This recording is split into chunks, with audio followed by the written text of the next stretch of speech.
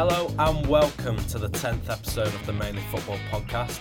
I'm your host Jack Heel, and today I'm once again joined by George Carden. You okay, George? Yeah, not bad. Happy to be back once again. And we're in sunny Salford today. It's very nice, and we're on the 10th episode. We're in double figures. Can you believe it? I know, already.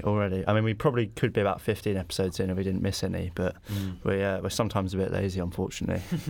Now, we have been really busy with assignments lately, so podcasts haven't been as often, but hopefully after Easter we can get back to that. In today's episode, we will be discussing the notable increase in crowds at women's football, the ticket prices or ever rising ticket prices in football, a preview of the FA Cup weekend, and England hitting 10 goals in 2 games over the international break. So, George, we're going to start with women's football first, and the really notable crowds of late. We saw 60,000 people at the Wanda Metropolitano for Atletico versus Barcelona the other week. We saw 39,000 at the Allianz Stadium for Juventus versus Fiorentina the other week. Now, what do you make of the increase in figures? It's good to see, isn't it? Yeah, definitely. I mean, we don't really see it in England too much, but in Germany and Spain, these sort of countries, it's you can see the demand is there, which is always nice to see. And obviously with Ada Hegerberg, they've done the first Ballon d'Or for women. So I'd say, 2018 and now 2019, it's looking at women's football is definitely on the up. So, I mean, yeah, nothing to complain about. Indeed. I mean, obviously, them kind of attendances, 60,000, that isn't seen too often. And I think the way, or at least Juventus have seemed to do it, is by through free entry.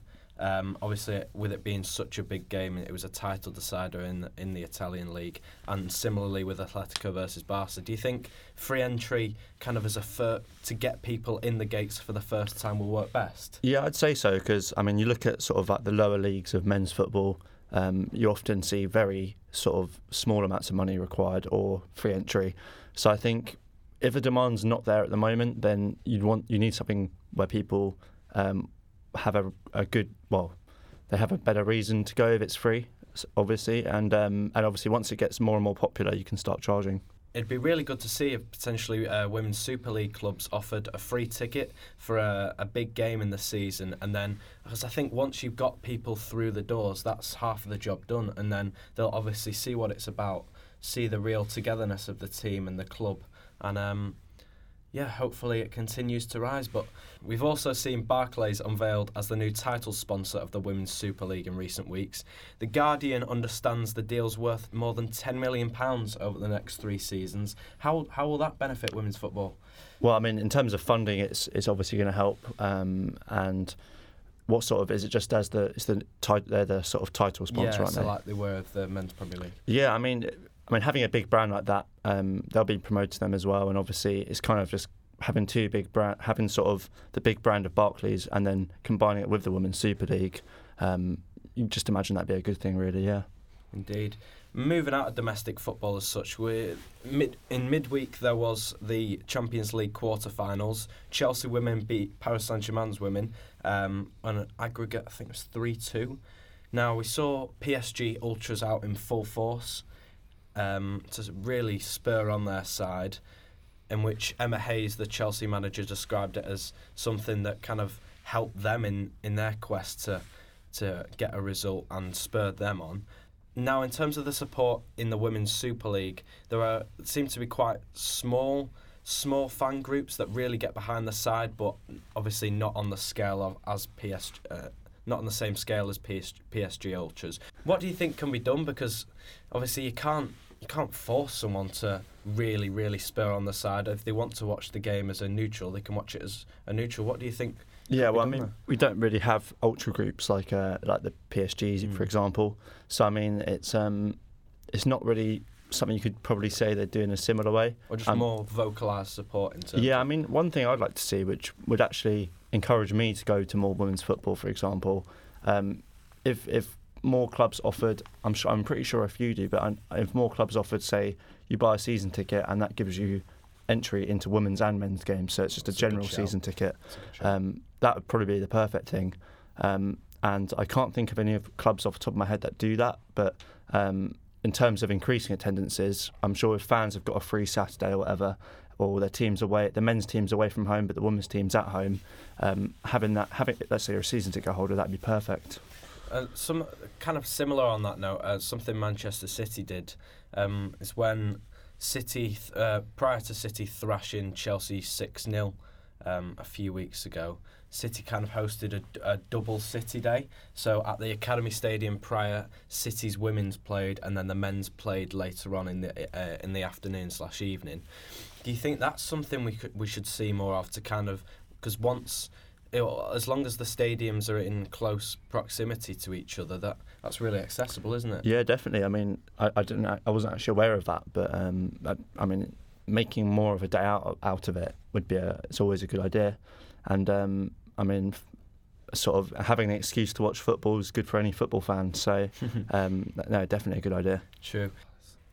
Now, on to the next topic. We're going to be talking about ticket prices.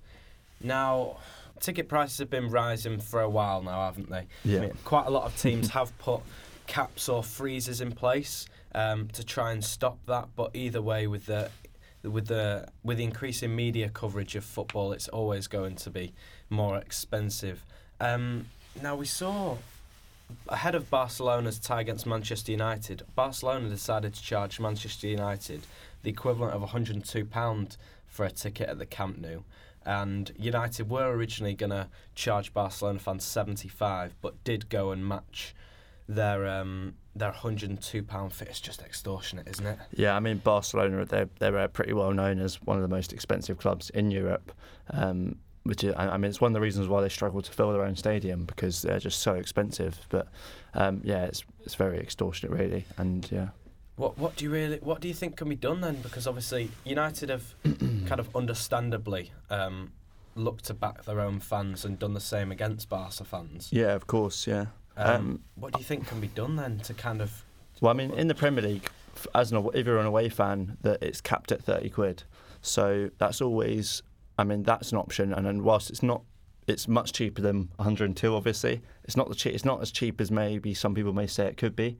But having a cap like that is something that needs to be done. I'd say. I do feel like UEFA don't necessarily have that much control over it, but they should sort of be a bit more forceful of it, like we see in the Premier League, for example. No, I agree with that. I mean, I think UEFA could do a lot more. I think in the Champions League, City face Spurs in the first European game in their new stadium, and Spurs are charging City fans £60, and although that is significantly less than the Barcelona-Manchester United game, with City having Brighton at Wembley on Saturday, then the Spurs game in midweek, and then Palace away, all within 8 days, do you think something more could be done to help fans? Yeah, I mean, it's the toughest part is because it's down to the club, so it's something you'd have to get with the how they sort out ticket prices and how they value it. Obviously, I mean, they're saying they categorise it as some sort of Class A Champions League game, and that's the sort of bracket they do. It's probably set at the beginning of the season. Obviously, you get sort of like Class A, Class B, Class C games. So I'd say, I don't know, it's a tough one really, because it's not against the law. There's not actually anything wrong with it apart from whether it's maybe morally a bit wrong. So I mean, is there much you can do about it? I wouldn't really say so, to be honest. Fair point. I mean, in terms of specifically more related to Manchester City, now I've seen quite a lot of City fans on social media saying that they won't be going to Wembley for the semi-final, which is understandable because obviously with the amount of with so many games, obviously the Carabao Cup final in February, and then potentially a large run in the Champions League as well as the FA Cup, alongside the Premier League as well. What do you make of some City fans choosing not to? Yeah, I mean, it's obviously down to how they're doing for money, but I mean, it's maybe it's the price of just being too good, isn't it, Jack? No, I mean, I understand the point of view. For Brighton fans, there's obviously a lot. They've sold out a lot more tickets, but it's the first FA Cup semi-final or final they've been to in 1983. I'm going for one, but for City, obviously, it's not necessarily the biggest occasion for them because they're fighting a lot of battles on multiple fronts this season. So you can understand it. I mean, it's surprising that they've still got like 18,000 left, I would say. 18,000, and I mean Brighton have got 2, and they should be selling out soon. City got 18,000, but I mean for a club of their size, you would expect there to be like, for the fans who are potentially who can't afford it, you'd expect there to sort of be an excess of fans who'd still be able to go. So that was one thing that maybe surprised me a bit. I think what I've tended to notice in recent years is that, well, growing up in school, you don't really see many Manchester City fans. I wonder why. Very much kind of scattered about within the years at primary and secondary school, especially even in and around Manchester. The large core was Manchester United, and then obviously some Liverpool and the occasional Everton. Now, of late, you kind of really see a lot of young Manchester City fans. Whether you're walking around in the parks, you see a lot of Manchester City kits. Now, do you think? Obviously, you mentioned there about City fans kind of that behind the ones that maybe don't go to Wembley. That you're surprised that there's not that secondary set of supporters in behind that would be able to go to the games. Growing up in and around Manchester, you didn't really see many Manchester City kits in school. They were very much scattered in between the years. Now, of late, you really do see a lot more of the younger generation in sporting City kits. Partly, I think, due to the success. Obviously, you'd looking. Yeah, of course. You'd looking as a kid.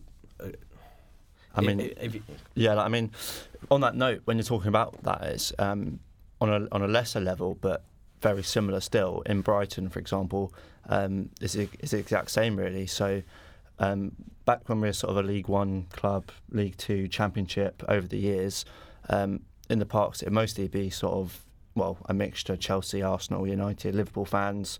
That's what you get down south, unfortunately. But now, sort of since we got promoted from the Championship, especially, you see a lot of the younger generation, and I imagine it's seeing us get to the Premier League and having the new stadium, having the expanded capacity. You see a lot of the younger generation and this new generation of fans supporting Brighton rather than one of the big teams. So, I mean, it does go to show sort of, obviously, if City you didn't have loads of success as a club up until sort of 15 years ago. That's where it started to sort of build from. So it's maybe that it kind of talking about Wembley here with the lack of tickets and the amount of games you've got, so you can see why fans aren't going. But maybe it's because there's that sort of void in fans because you haven't necessarily had the sort of consistent success over the years, like some teams like United, for example. They've had a sort of success over sort of 30 years. They've got that massive age range, whereas you might not necessarily have that with City, I'd say. No, I completely agree. There seems to be, within City's fan base, between the ages of about 16 to 25. Personally, I'd say that there's not that core of Manchester City. Obviously, there's quite a lot of that age group that go, but there isn't really that massive core, yeah. Yeah, there's not really that. But yeah, I completely get what you're saying in terms of that from that age range from mid to late teens in terms of early 20s, you don't really see that many Manchester City fans in comparison to the older ages where you definitely see that. I mean, so I think that's with that gradually increasing now as the generations move on. I think in future City won't have this problem. Yeah, definitely. But I think as of now, yeah, it's very poignant. And just another point on that. In terms of the Wembley, the FA Cup semi-finals being held at Wembley, what do you make of that? Yeah, I'm happy with it. I went to Wembley away last season for Tottenham away, and it didn't feel like it didn't have the same glamour. It just felt like an away day, but it was kind of. So I've never been for a cup match like this. So for me, I'm really excited. I'm right in the top tier. We're paying £20, so very excited for that. I know Brighton have actually been given a couple more blocks. Obviously for us it is a big occasion, like I said, or a bigger occasion than maybe for City, arguably. So I think we're just there to enjoy it, and we've been given a bit more allocation. So yeah, very excited for it. Fair enough. I mean, now a note on that. I mean, I remember when I was aged 11, and it was approaching the Manchester United FA Cup final of 2011. This was on the route to when City won the FA Cup for the first time in so many years. Now, a lot of City fans back then were kind of all in agreement that it's a great thing, because obviously for clubs that hadn't been to Wembley as often, like Brighton and City at the time, you get that experience of Wembley. Potentially, even if you don't make the final, you get that experience. But now it's with so many Wembley trips in so many years, it really takes it out on the fans to be able to make it so often. I mean, I can't help but feeling that kind of City going to Wembley so many times, not year after year, but with City going to Wembley so many times, I kind of do feel it should be back at a neutral venue. Well, I mean, are you talking in terms of because Tottenham are there, or no? It's just I remember it's for finals between City and the London clubs. It used to be held at Villa Park in the Midlands, so kind of somewhere in between that obviously wasn't too costly to get to, and obviously I feel it just kind of takes the glamour away from the final a little bit. Yeah, I mean it would be a shame to not have the semi-final at the stadium that was built for all that money, and it's quite a tough one really. But I can see the point of maybe doing it sort of slap bang in the middle of both teams based on geography. But I mean, being at Wembley for most fans, the vast majority of the 92 Football League, Premier League and Football League clubs, great experience, it's a great experience. So for the select few like United and City, where it's still glamorous, but you're going to be going there more than most teams, I don't think that'd be a valid reason to sort of change it up too much. Yeah, fair point there. I mean, we'll just move it on. We've had a good discussion there about ticket prices moving on into Wembley and the Wembley experience. Now, a team that do play at Wembley is England, and we saw them. Really, I didn't realise that.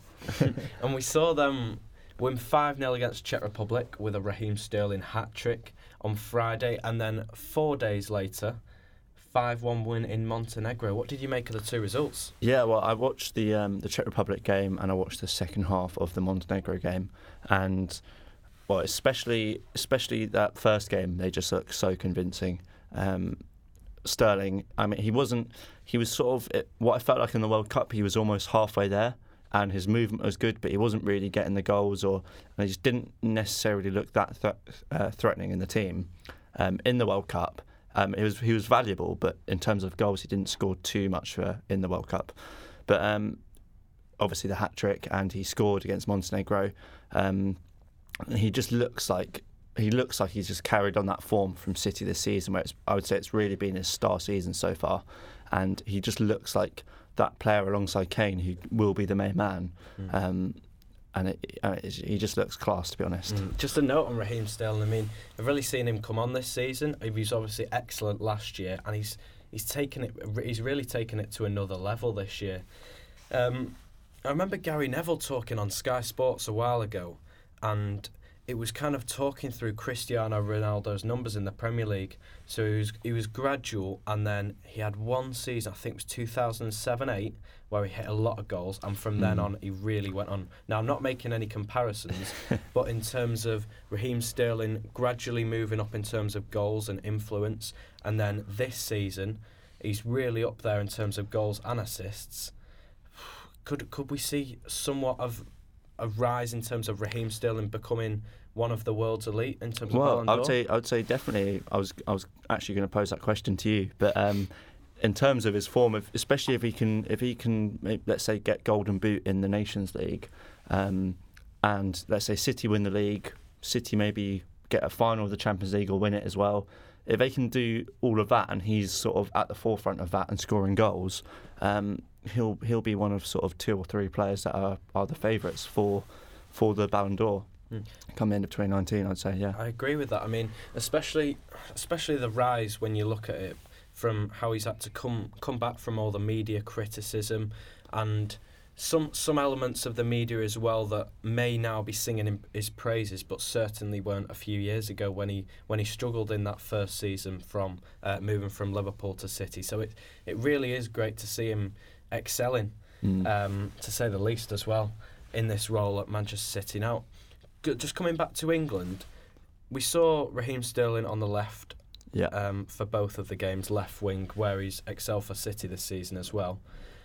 In terms of England's front three, on that other wing, you've got Jadon Sancho, you've got potentially Marcus Rashford either on either wing or up top, and now even Callum Hudson-Odoi into the fray. Yeah. Who do you think will be prioritised there?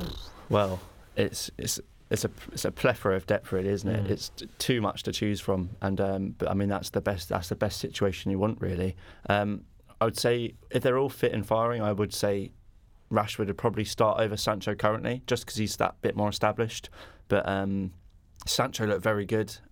He got an assist against Montenegro, and was unlucky. And he was unlucky not to score as well. And then he looks like a real class player, and he was really good against Tottenham in the Champions League, for example. What I really liked about Sterling, actually, going back to him, was that you say he plays that sort of left wing role, but I love the way he floats around and sort of just provides all that link-up play for players. Harry Kane as well, the way he drops forward, drops down, and his pass for Sancho for the assist was just fantastic. So, I mean, talking of golden generations, we've already had one, but I honestly think this looks like a real good squad for us. Yeah, indeed. I mean, just another note on Raheem there. You kind of talked about him getting more involved in the link-up play, and that's something kind of that increased.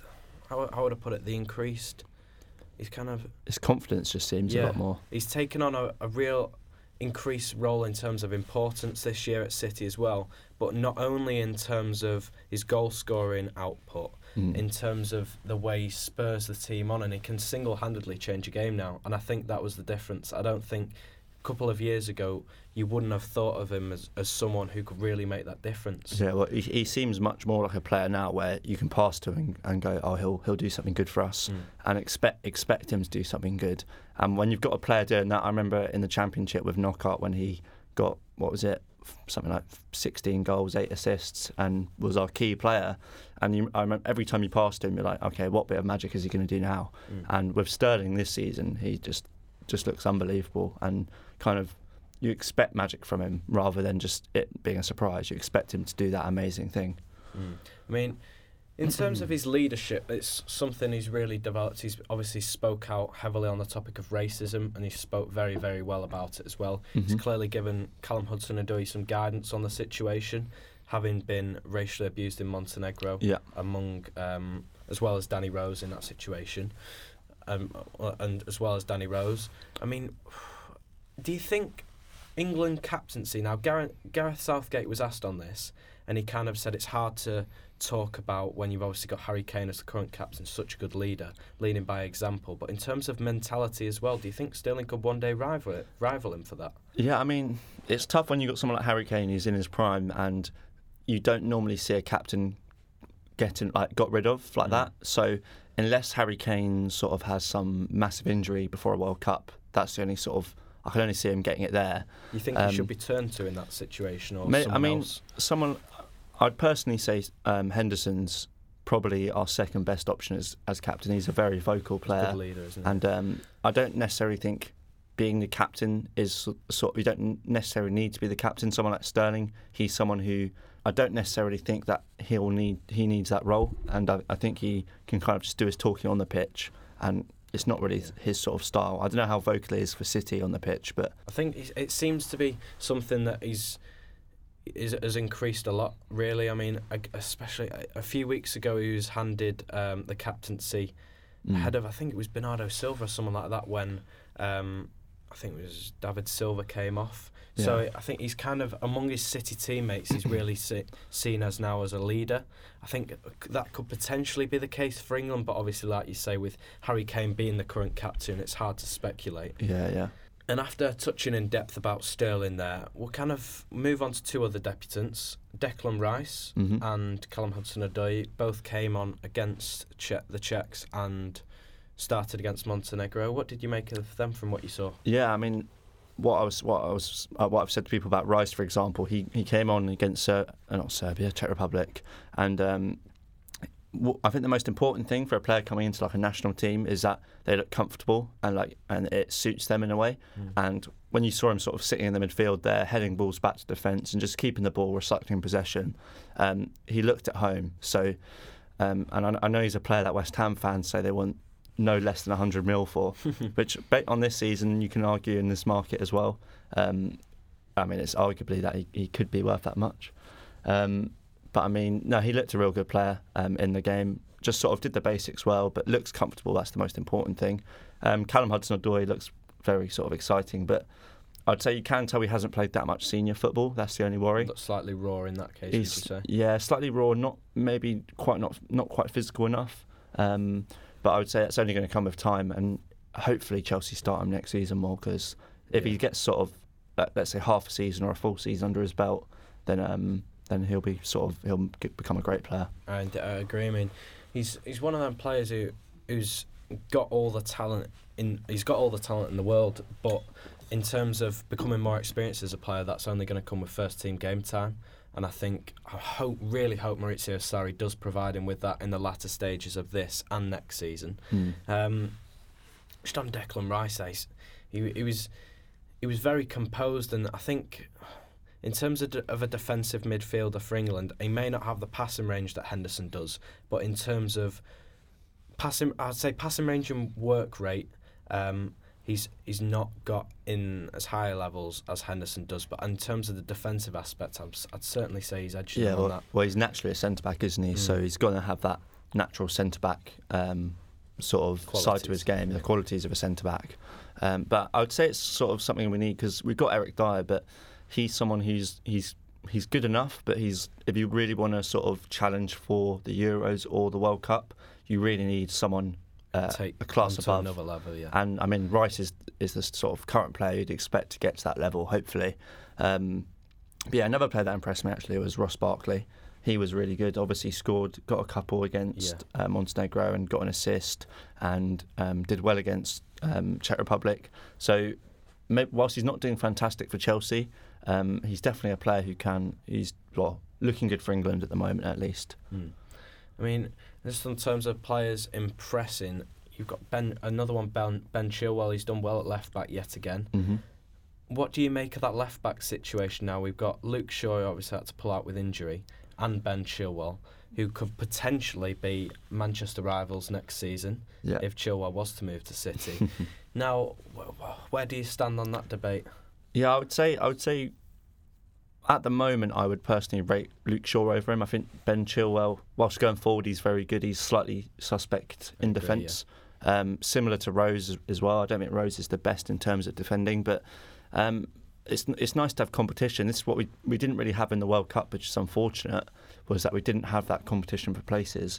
And now we've got it out wide, we've got it up front. In midfield with Rice, you've got maybe not the defence. The defence is probably a bit of a weak point, and the goalie area.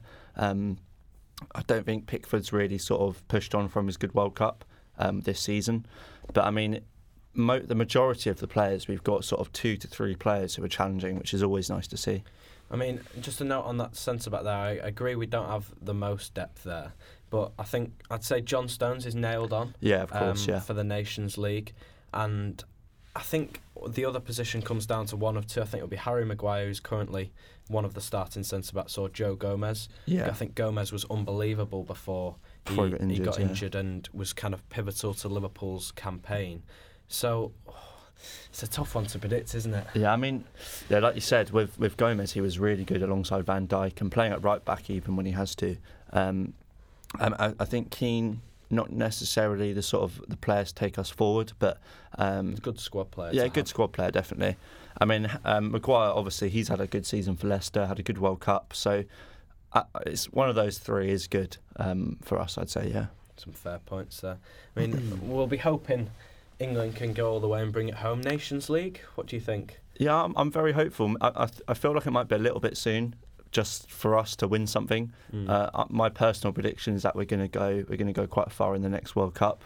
I hope. I'm sure other fans are hopeful too. I mean, the next sort of 10 years, I would be surprised if we didn't win something. That's obviously coming after a good World Cup campaign and us being hopeful and hoping for the best. But for Nations League, Yeah, I mean, we can get far, I reckon. Get to the final, hopefully. Yeah, you'd hope so. I mean, we touched on it before, but not really thoroughly enough. I think we'll make some FA Cup predictions ahead of the weekend. Manchester City versus Brighton on Saturday, and Watford versus Wolves on the Sunday. What do you make of them, George? Yeah, it's an interesting FA Cup this time, really, because City's one you'd expect. Wolves and Watford and Brighton, less so. I mean, I don't know. How confident are you feeling for the City game? I'll ask you first because I don't want to answer yet. I think City will come out victorious just because of the depth. I think a lot of players are coming back from injury. Benjamin Mendy, although he was fit just before the international break, he wasn't threatening Alexander Zinchenko's spot there. So I think he's obviously an option to come back. John Stones will come back amongst. There's quite a few others. So yeah, I think the tie bodes in City's favour, but as we all know, City aren't one. City have suffered FA Cup shocks in the past. Wigan, Ben Watson. Yeah, of course. Bad, haunting memories there for you. What do you reckon? What's your prediction then? I think it will be close. I have no doubt that Brighton will be incredibly up for it, and I think I don't think there's any reason to suggest why Brighton can't push us all the way. Yeah, I'm going to say 2-1 Manchester City. Fair enough. Goal scorers? Goal scorers. I think Sergio Aguero, then Glenn Murray, and then Raheem Sterling will get the winner. What, late on? God, that'd be heartbreaking. What are your thoughts? See, I'm. Obviously, like you said, we're going to be very up for it. I hope so at least. It's so tough, really, isn't it? It's not that tough. I think most people are going to see. Most people have got City on their racket to win. But what I think that if we're quite good at frustrating teams. If we can sort of keep it 0-0 for at least the first half, and I feel like the longer it goes on into the second half, the more frustrated City will get. And they've proven they're not unbeatable with Palace beating you, for example. True. So, I mean, the longer we can keep it level, I wouldn't expect us to go up in terms of going up on the scoreline. But, I mean, the longer we can keep it level and the more we frustrate you, the more chance we have. So I'm going to go 1-0 Brighton, 88th minute, Glenn Murray winner. I think from a corner. I think for Brighton, the one weak spot you could look to target will be Nicolas Otamendi. I think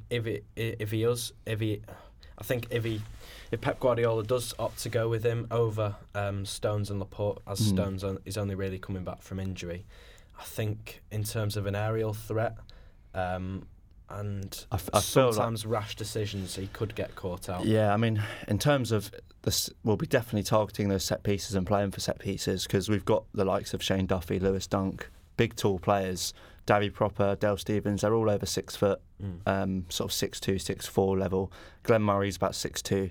So in terms of corners, free kicks, we'll definitely be looking to exploit those.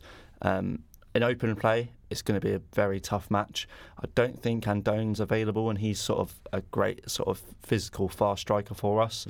But yeah, it's going to be tough in open play, but if we can keep it solid, play for those set pieces, and I mean, if we can score a header, which I imagine we could do, then who knows? It's going to be a tough one. A fair point. And I think we'll go for a shorter prediction on Wolves versus Watford. What do you reckon? I mean, my gut's probably going to have to say Wolves. I think they've got the quality. I'll say 1-0 Wolves, Raul Jimenez. I'm going to say 3-1. 3-1 Wolves. Well, we'll be able to see if it comes through over the weekend. Yeah. Hopefully we'll be reporting next week or after Easter with a positive result for one of us at least. Yeah, well, one of us will be happy. That's the one thing we can guarantee. And on to social post of the week now, our last element of the show. I'll go first and put forward a tweet by the Sport Bible 23 hours ago. Ole Gunnar Solskjaer owns the house and Virgil van Dijk is currently living in, and he will evict him after he's been given the Manchester United job. And they tweeted, when your landlord is also your biggest rival's manager, it was never going to end well. And what have you gone for? I've gone for a slightly less well-known team, Colchester United. I don't know if you saw this. So it was. I'm not going to read it all out, but basically they had a burger with a GoPro attached to it fall into their training ground, and basically a man had sent the burger to space via balloon, and it landed in their training ground. So not something you see every day. Indeed. And that brings the end of our show. That has been episode 10 of the Mainly Football podcast. George, thanks for coming on. It's been a pleasure. And now we'll be back. We'll be back After Easter. Well, after Easter, so that's going to be sort of end of April, beginning of May, episode 11. So we'll be having a little break, unfortunately. Not like we have enough already, but so yeah, we'll be back for that, for the sort of the climax of the Premier League and the Champions League. So it's going to be getting very exciting for us. Will indeed. And thank you very much for listening. This has been episode 10 of the Mainly Football podcast, and goodbye.